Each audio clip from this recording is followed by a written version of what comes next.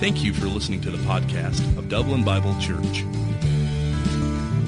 This morning we're going to be in Philippians chapter 4, starting in verse 2. Philippians 4, starting in verse 2. That's in the New Testament. If you flip your Bible open, you will probably land somewhere around the book of Psalms, and it is going to be to the right, quite a bit into the New Testament. If you don't have a Bible and you would like to read along with us, which we're a big fan of people reading the Bible, we have Bibles kind of spread out under the chairs around you. Find one, tap on your neighbor, take your neighbor's Bible, whatever it takes, as long as we're reading the Bible together. But we are in our fifth installment of the series that Marla just talked about. It's called He Gave, We Give.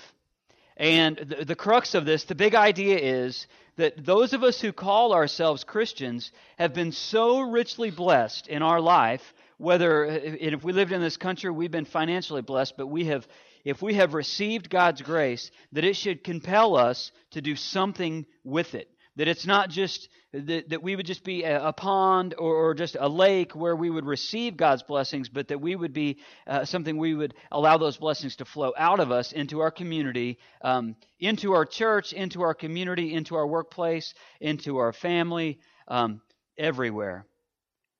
And this morning, by way of, just in case you missed something, you fall asleep, something, today is all about joy. So if you, and I just say joy, and you for some reason have a scowl on your face, this message is actually just for you, just so you know. So it's about joy, and I've had a lot going on in my life over the last month, and I've had ample opportunities for my joy to be robbed, but by the grace of God, my joy is complete this morning. Amen? Is your joy complete? If it's not complete, I hope that it is, that this message would help you and would equip you. I'm somewhat of a tech guy, not as much as probably some of you, but I like technology, and specifically I like social media. Some of you don't like social media, and you're just going to have to bear through this, but some of you do. And social media, one of the interesting things I've found about social media, and this is not necessarily Pinterest, because really the best thing that you can get from Pinterest is like how to bake a cake or make a casserole or like chicken, right? Is that right, ladies? Maybe decorations. I'm not talking about that, but I'm talking about other ways of social media, whether it's like Facebook, Twitter, Snapchat, Instagram. Is there anything else I forgot? I don't know.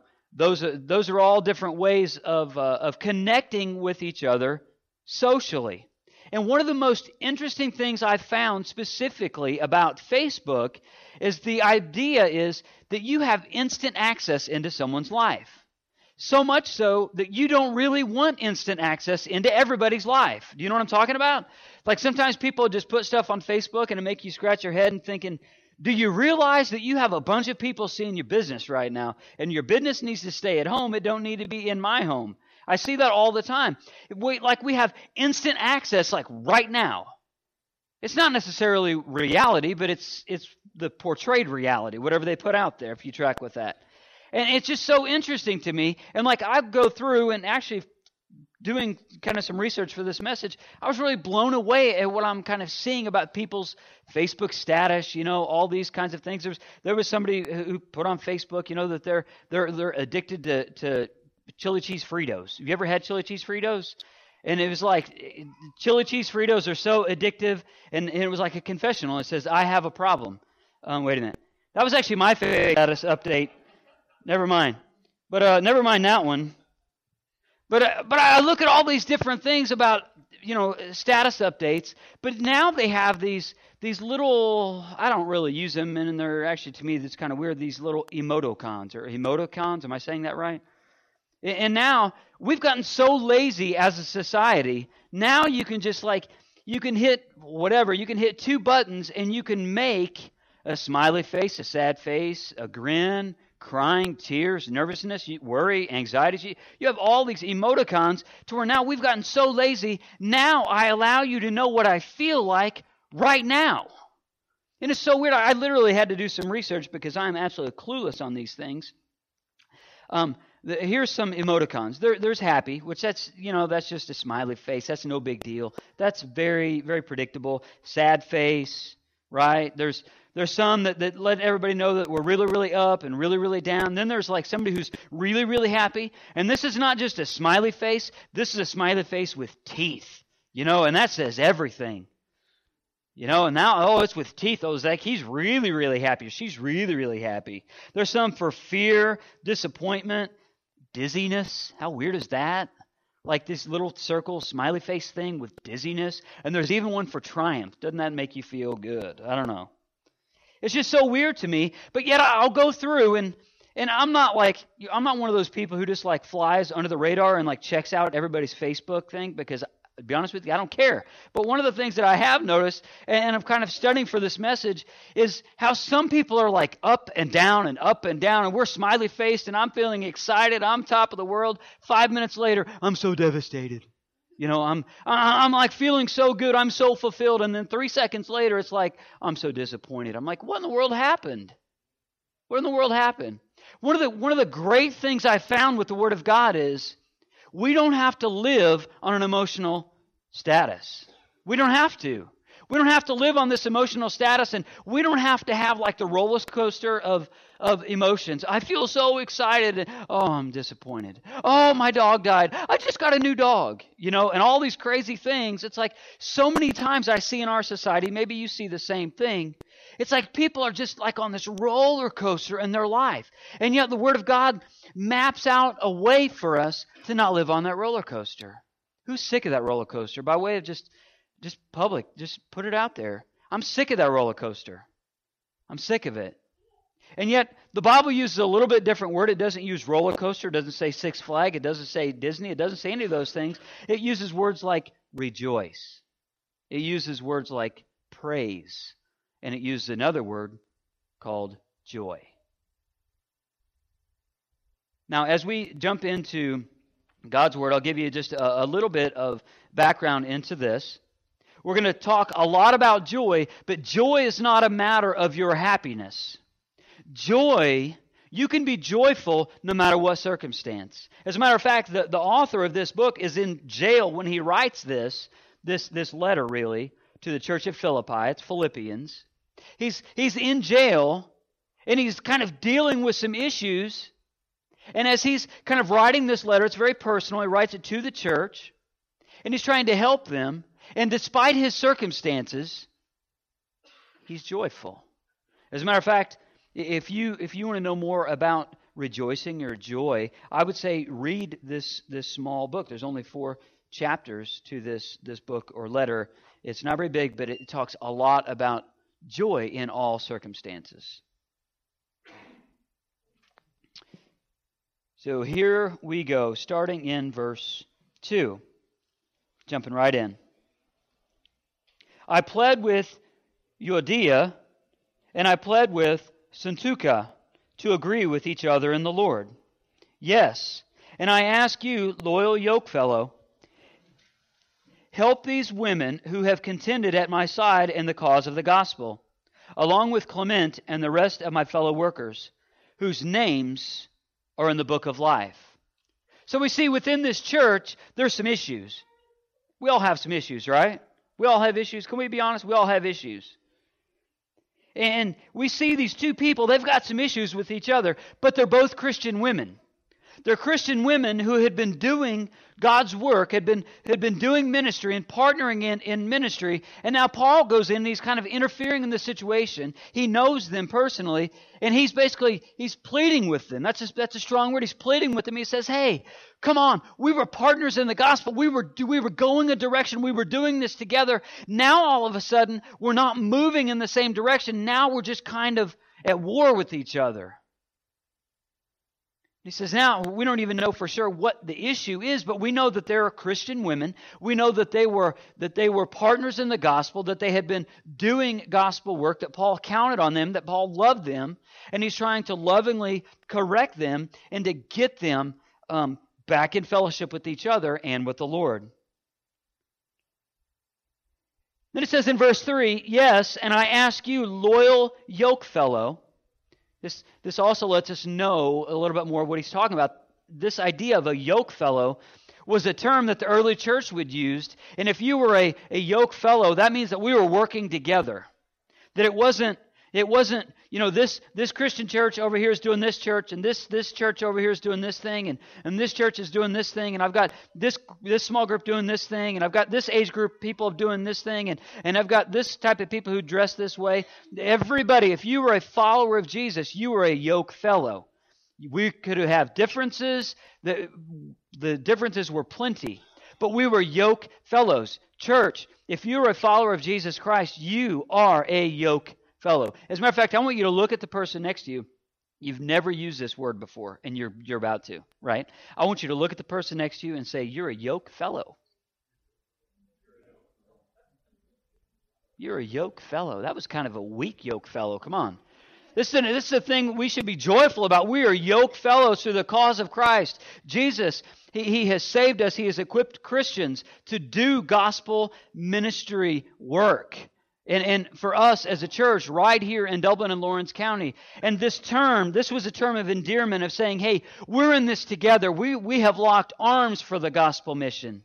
We're in this together. So Paul he's talking about these two ladies, and he's saying, hey, I ask you, loyal yoke fellow, help these women who have contended at my side in the cause of the gospel, along with Clement and the rest of my fellow workers. But then what does it say at the end of that verse? Whose names are written in the book of life. That should cause joy to spring up in a Christian's heart just by me uttering those words. That if you're a follower of Jesus, no matter what you've done, no matter what you will continue to do, really no matter where you are right now in your relationship with God, if you've had a moment of salvation, you've accepted Christ in a personal way, you have your name written in the book of life. Can we say amen to that? Yes, we can clap to that, please. We should be excited about such things. Good grief, we're talking about joy. You're a hard crowd. What he's echoing here is, or what he's speaking into is something that John would echo in Revelation 3. And this is Revelation 3:5. He who overcomes will, like them, be dressed in white. And this is what God's word says. I will never blot out his name from the book of life, but will acknowledge his name before my Father and his angels. So you're sealed, baby. You're sealed.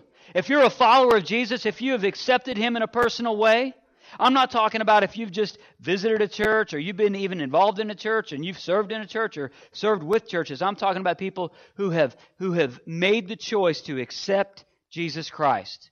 You are a yoke fellow and your name is written in the book of life. There's much to be rejoicing about with that. This idea that me from Bodunk, Illinois, that there was that time and that day that I received Jesus and I went from cast away from God, but I made a conscious choice to receive him, and then all of a sudden, now my name is written in the book of life. That's a great thing. Paul is going back and he uses this idea of the book of life and this yoke fellow and the people who've served in the church, and he's using all this, but you know what? We're getting into a verse right now in verse 4. This is a verse you've heard of before. But look at this verse in the context of which it was written. Verse 4 says this, rejoice in the Lord always. I say it again, rejoice. See, we see this on T-shirts. You could go to the Christian bookstore. You're going to see this on a plaque or a poster and those kinds of things.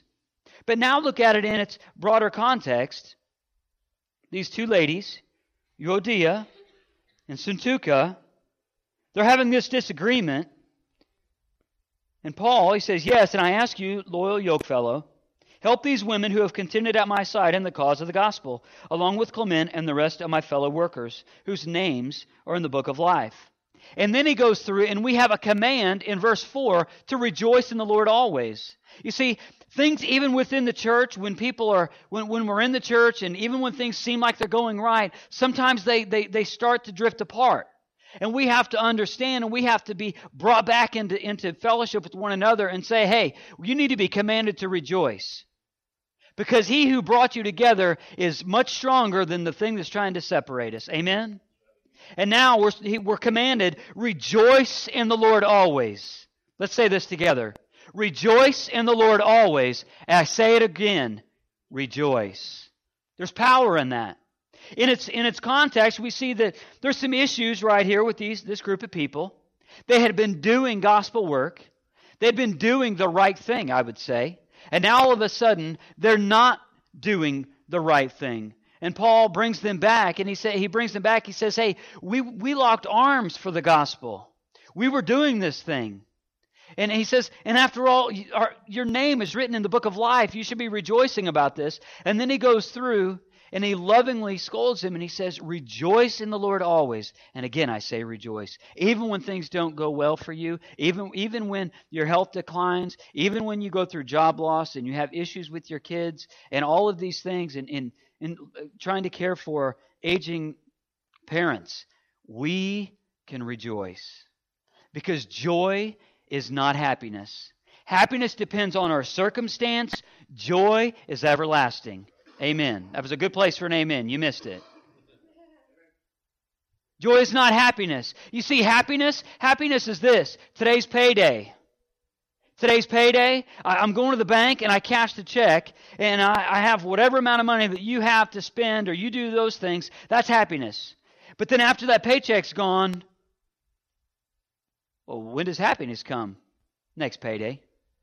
Happiness is this. I can't wait for this day to happen. I can't wait to go out on this date. I can't wait to have this. I can't wait to go on vacation. But then as soon as you go on vacation and you come back, you have a vacation hangover. Right? And then you're off vacation and then you're like, oh my goodness. Well, start looking forward to vacation again. Only 1 year or 2 years, whatever your cycle for vacation is. But yet, that is what happiness is. But we can have joy. Joy comes from the Lord. Joy is a fruit of the Spirit. It's number 2 on the list from Galatians 5. We can have joy. We're commanded, rejoice in the Lord always. I say it again, rejoice. So he doesn't just say it once. He wants to drive it home to us. Knowing our circumstance, knowing that we would go through hard times, we would have difficult times. And I'll be honest with you, in the Christmas season, this is so poignant of a message, this idea of being joyful. Christmas to me, for a long, long time, for years and years and years, has been a time where I feel like my joy has been robbed the most. Because of past hurts and different things that have happened in my childhood and all of the concerns. And really, even ministry is very difficult at Christmas because rather than today, most of the time we're away from our family. But my joy doesn't come from, and I'm learning this, I want you to learn this. My joy doesn't come from my happiness that, oh, now everybody's together and now I have all these things. Joy comes from the Lord. And though it could be difficult, and though the Christmas season it's proven to be difficult, don't be stifled in your joy because you're trying to live a life of happiness. Because happiness fades. Happiness goes away. Happiness is fleeting. But joy is everlasting. Rejoice in the Lord always. I say it again, rejoice. Let your gentleness be evident to all. The Lord is near. See, I love this in verse 5. He tells us, right after rejoice. So let's not have all our eyes on all that's going around. He says, rejoice in the Lord always. There's something bigger. There's something better. Your name is written in the book of life. You're commanded to rejoice. And joy is everlasting, and happiness is fleeting. And he says, let your gentleness be evident to all. Let your gentleness. Now, why would that be there? Because if you're on a life quest for happiness, one of the things that you will do on a quest for happiness is walk over other people. Because if you're on a quest for happiness, that has everything to do with you. And it's based off selfish motives. And I love this. In verse 5, he says, let your gentleness be evident to all. Your gentleness. based in humility before God because we're rejoicing in the Lord. I'm not rejoicing in my circumstance. I'm not rejoicing in my situation. I'm certainly not rejoicing in my sin. You can't do such things. And I'm not living for momentary happiness. I'm living for everlasting joy that God offers to us. So let your gentleness be evident to all. The Lord is near. Do not be anxious about anything, as it says in verse 6, but in everything, by prayer and petition, with thanksgiving, present your requests to God. Look at the timing of this. Look in the context of this verse. Rejoice in the Lord always. He tells us to be gentle. But then he says the Lord is near. And then right after that, it gives us the prescription when we go through hard times to keep our joy maintained. So we're not living on that roller coaster. And he tells us very specifically, do not be anxious about anything, but in everything by prayer and petition with thanksgiving, present your requests to God. Why would it say that? Why would God's Word even say that to us? Because He knows that we're going to go through difficult times. And He's telling us you don't have to live in your circumstance. You don't have to live in your situation. There's hope for those of us who call ourselves followers of Jesus Christ. There's hope. And he says, do not be anxious about anything. What I think of like this is I think about a child. When I think about an infant, we're called to have a childlike faith, right? You've heard that before? Not a childish faith. That's completely different. A childlike faith. Think about that in this context. He tells us specifically, he says, do not be anxious about anything. You know what? An infant doesn't worry, do they?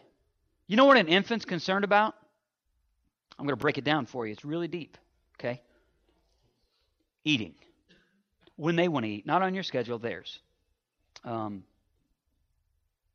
Hugs, occasionally. Depends on the child. Sleeping. Am I going too fast for you? You guys good on this? Sleeping, right? And then they want their pants changed when they load them up. Okay, that's what they really want. When they mess their pants, what their biggest concern is, hey, something just happened in my pants right now, and I need you to take care of it. That's what an infant, they don't worry about anything. It's like they just do their thing. They're just infants, and we're called to have a childlike faith and not worry about every other thing. But yet we go through our life, and the greater responsibility that you take on, the more that your joy is at risk. That happens. Think about your life. Think about if you've raised children, you have infants. I've already mapped that out, what they're concerned about, right? But then all of a sudden you see a child in kindergarten. They really don't have any care in the world. They have like the kindergarten play, finger paint, doing minor things, those kinds of, right? Am I clueless on this? I've raised two kids. I had to kind of know what kindergarten is. They kind of go through this stuff, and it's very simple. They don't have a care in the world. How was school today? I loved it. It was awesome. But then third grade hits, they start learning math facts. Things get a little bit more difficult. How was school today? It was good, but it was kind of hard, right? And then all of a sudden they're taking on a little bit of responsibility there, and you're getting a little bit deeper in school, and then their circumstance kind of is weighing on them, and then all of a sudden they get to be teenagers. They've taken some responsibility in the home. You've given them, you've required more responsibility of them in their schoolwork and accountability rather. And now they're feeling a little bit of that pressure. Now they get into high school, and it's kind of, now I've got midterms, now I've got finals, now I've got my circumstance, now I've got all these issues. Then you get out of school, and then you think, I'm out of school, I'm free, until you realize you have to eat, and then you got to get a job, or you go to college, then you got all these things happening, then you get married. You go through your wedding day and everything's great, and then you think, oh, my wedding day. And then about day 2, you realize, man, marriage is hard, It's like the more responsibility you have, and if you're a business owner, then you start feeling the burden of the people who work for you or who work with you. If you're a pastor, I have to tell you, or you have a pastor's heart, you feel the burdens of the people.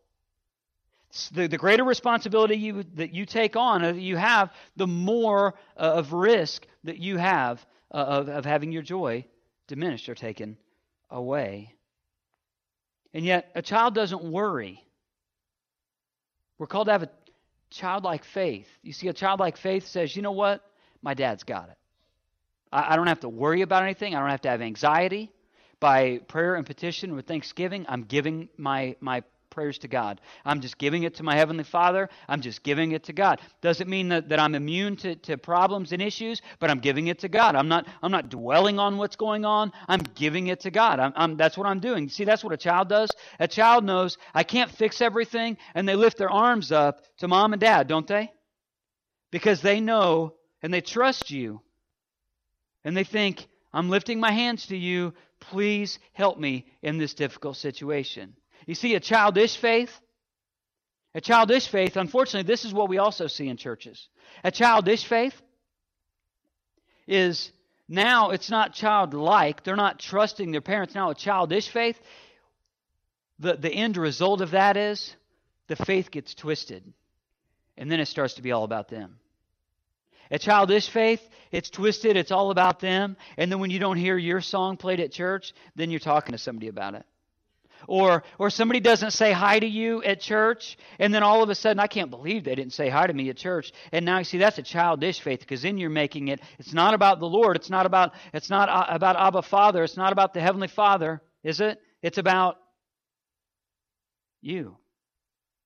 Same thing happens, we go through and you have something really clever to say and you put it on Facebook or you put it on Twitter and I can't believe nobody retweeted my tweet, and you go through all these things and man, that was really, really good. Why didn't somebody share my status on Facebook? That was really, really good. And what we're doing is we're just saying, well, it's just all about us. It's just all about us. And that's a childish faith. Because kids do tend to be very selfish, don't they? And yet we're called to have a childlike faith and just not to being immune to problems, but just throwing our hands up to the Heavenly Father and saying, God, I can't fix this. I know you can. And you know what He sends in return? Verse 4. Rejoice in the Lord always. Again, I say rejoice. When we do that, He just pours a spirit of joy over us. And our cup of joy just overflows in our life. And we're complete in Him. Because we're not just living for us. We're living for Him. These two ladies, I believe, they're kind of going, they're kind of at each other. And we don't really know for sure about Clement in verse 3. We don't know kind of his story. Not really spoken about a lot in the New Testament. But one thing we do know about these two ladies is we know they used to be doing gospel ministry. They used to be going in the right direction. They used to be, living out the Christian message. Then something happened. And then now they've started to go inward. And now it's about themselves. And now they're clashing instead of throwing their hands up and saying, God, take this. God, take this. Do not be anxious about anything, but in everything, by prayer and petition with thanksgiving, present your requests to God. And it says in verse 7, and the peace of God, which transcends all understanding, will guard your hearts and minds in Christ Jesus. So the result, when you're going through a circumstance, you're going through something, you're wrestling with something. And the result is, when we rejoice in the Lord and we don't sit and just dwell in the issue, the result is, verse 7, and the peace of God, which transcends all, somebody say all understanding. It means you're not going to be able to connect all the dots. It's from the Lord. It's not just of you. You just can't logic this thing out. It's a matter of the Lord. That the peace of God, which transcends all understanding, will guard our hearts and our minds. I love that. Because if we're in a steady state of prayer and just rejoicing to the Lord and say, you know what? Yeah, things aren't going perfectly right now, but I'm rejoicing in the Lord because I know God's done a lot for me. He has given a lot for me. He has done things for me. He saved me. My name is written in the book of life. All of these other things, and I can rejoice in Him. And now, all of a sudden, now the peace of God has surrounded me, and now it's protecting my heart and my mind. When the world says something about me that I know is not true, now I've got this shield of faith. I've got this peace of God which transcends all understanding, and now it guards my heart and mind. That's how you stay in joy. That's how you do it. You rejoice. I'll illustrate it this way. Have you ever noticed when when some people go through, and you see certain people who struggle with things, and maybe they always go through things, and maybe they tend to be very negative people. And like when they come up to you, they don't have to necessarily say anything, but you know that they've got one of these, right? And like everywhere they go, like they come up to you, and they could say anything, but all you see is what? Everybody. The problem. All you see is the problem. And like you can't, all it is, it's the problem, and hey, I've got this, and it's my problem. And whatever your problem may be, we all have problems. What's your problem? I'm not trying to pick a fight, and it sounds like I am. But what is it that you struggle with? And I just wonder, if you're living a joyless life, see, what happens is, everywhere you go, Christian, all they see is your problem. That's it. That's it. I probably didn't have to tell you that, though, did I? But oftentimes what we don't understand and what we don't see is what it looks like from the other side. You see, when Christians, when they live a joyless life, that's not very compelling to unsaved people. They're like, I feel the same way. Why would I want Jesus? I feel the exact same way.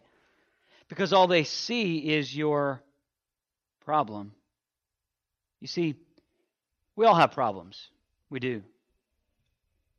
I'm going to turn it around a little bit, make it personal for me. You see, when I get caught up in the moment and when I struggle with things, I kind of have a choice. I kind of have a choice. You see, I can sit and I can just look at my problem. And I'm looking at my problem right now, and I don't see any of you. None of you. All I see is my problem. So my perception is my problem. I can't see around my problem. All I see is my problem. And all of a sudden, if you're in this joyless state and all you see is your problem, then you start feeling anxiety. Then you start feeling fear. Then you're so caught up in worry that you actually disconnect from other people because all you see is your problem. You see, what the Lord offers is so much bigger than happiness. You see, this is happiness living. I've got a problem.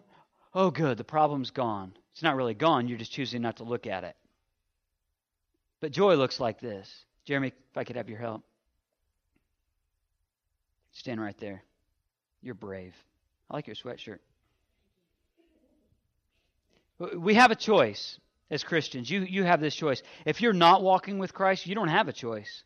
You're on the roller coaster of happiness, in a quest for happiness. But if you are a follower of Jesus, you have a choice. You see, you can live with your problem and it can stay right here, and you can void out all of God's activity. Or you can do this. You see, do me a favor, walk backwards, right down the middle aisle. Stop right there. Okay? See, I can still see my problem. I'm not ignoring my problem, but I can see other things outside of my problem. You track with that? Scoot back all the way. Keep going. Good. See, I can still see I'm not ignoring my problem. I can still see my problem, but the great thing is I can have joy because I see all of the other things that God is doing in my life. And that He's doing in your lives. And in your lives. But you see, I can choose to sit and look at that problem and just live in that reality, and it's all about poor, pitiful me. But I can sit back and say, you know what? I can rejoice in the Lord. I can rejoice in the Lord because my name is written in the book of life. I'm not ignoring my problem. I see my problem. But you know what? In the grand scheme of things, my problem is not very big compared to all the other activity that God's doing. Because my name's written in the book of life. My name's written in the book of life. Thank you, Jeremy. Please give Jeremy a round of applause.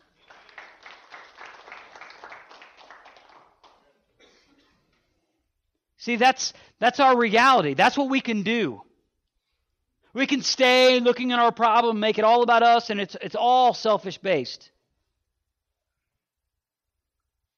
Or we can take some steps to recover joy in our life. There's 8 things. They're going to be on the screen. Not all at the same time. Just want to give you some practical steps to recover joy in your life. Recover joy. We all have problems, okay? I don't care if you sit in those seats or if you stand on this platform. We all have problems. But the Lord is near. We can rejoice in Him. So here's some steps to recover joy. First thing is this. You have to go to God's Word. You have to go to God's Word, and for you may be a person who you just need to start small, and I would say just get a daily devotional. We can put daily devotionals. I can link you to daily devotionals that would be encouraging and uplifting to you. But you have to take in Scripture. You have to. Scripture is absolute truth. I told you that earlier. We believe it. That's one of the foundational truths of this church. And for us, we have to be able to go to something that is proven to be true over time, that it is divine, that it is absolute truth, that it's God's Word. And we have to take in that Scripture. We have to, whether it's a devotional, some of you are a little deeper than that, and you sit back and you say, you know what, I have a hunger for something a little bit deeper. I need something a little bit more than a devotional. I can put you on a track, a Bible reading track, where you would feel encouraged. First thing, I would say this. If that's you want to go a little bit deeper than just a devotional route, I would say this. You need to buy a concordance, and you need to look up the word joy and read all the Scriptures that God has put in His Word about joy. Very simple. And meditate on some Scripture. But you have to take that Scripture in. You have to. You have to. As much as the world throws at us and as many problems as we have to go to something that is proven to be right and true. Amen? Second on the list is this. You need to clear some noise. You need to clear some noise. There are things in your life you don't have to be involved with. Really. You don't have to be involved with. You choose to be, but you don't have to be. You need to clear the noise. Many people, they don't feel the joy of the Lord, which is our strength, as the Word says. The reason why they don't feel that is because even when they pray and just it's like it's noise everywhere. I'm not talking about literal noise. Sometimes it is. But sometimes it's just a matter of we need to unplug from people. We need to unplug from things. We just need to have a little soul detox and just get back and spend some time with Jesus, okay? That's what we need. And we recover our joy when we do that. But you need to clear the noise because we have a world that's just so full. You could fill your life with just meaningless things, and it's so easy. You need to clear the noise. Maybe get away. Maybe for you, it's just a matter of going for a walk every day and just kind of going back and reflecting and say, you know what, my name is written in the book of life. Maybe picking one of the verses that I just told you about, of just searching out a verse on the topic of joy and just meditating on that as you go for a walk. And do so just in the calmness of whatever it is, however it is that you experience God the best. But you need to clear the noise. The next one is not the same. The next one's different. This is the physical things that you have put or you allow to be put in your life. For instance, the idea of removing the clutter. Clutter is this. You don't have to coach just because your kids are in a sport. That's clutter. That's not necessary. You don't have to be involved in everybody else's business. You don't have to fix everybody else's issues.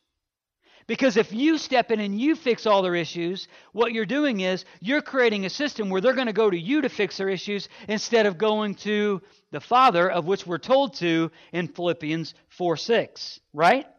Y'all track with that? Recovering joy.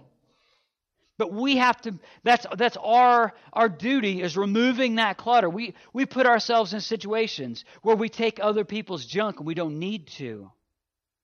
And we need to clear the noise, and we need to receive Scripture. And I would say, number 4 is you need to pray like you mean it. I'm not just talking about a little prayer just to, if you're going through something, you should be on your knees before God. Before you would call somebody else to get support, go to the giver of life. the giver of truth, the author and perfecter of our faith. That's what it says in Hebrews 12:2. We need to go to the Lord. Instead of we call other people to gain support, which is basically saying, hey, could you pacify my needs? Could you pacify my needs? I need to be happy right now. I need to be happy right now. Go to the Lord. Then, once you're with the Lord, then you can go talk to other people. But the first place you should go is to Almighty God. Next screen. There are things in your life that you have done wrong. You need to repent of those things. That's turning away from evil and sin. You have to repent. You have to make it a lifestyle of repentance. This isn't just a matter of, you know what, I made a mistake about 10 years ago. I remember, 10 years ago, man, I really said something I shouldn't have. And I made a decision on that day 10 years ago that I would never do it again. And I haven't done it, maybe 5 times since then. For us, repentance as a lifestyle, going before God and say, even the things that we don't necessarily, that we know that have been an offense to God, but that we would go before God and say, God, I apologize. I want to turn away from that. I don't want any part of that. If we don't have a steady state of repentance, and I can tell you this from my personal life, you will have a joyless life. You'll have a joyless life. And you'll start feeling more distant from God. You need to serve other people. To make sure that it's not just about us. He gave, we give. He gives joy, we can impart that joy to other people. He gave, we give. That's what we do. We serve other people. Marla mapped it out perfectly earlier, and she explained the list. Opportunities to love and serve people in the community. There are many opportunities here in the church. We have needs right here in the church, right now in the church.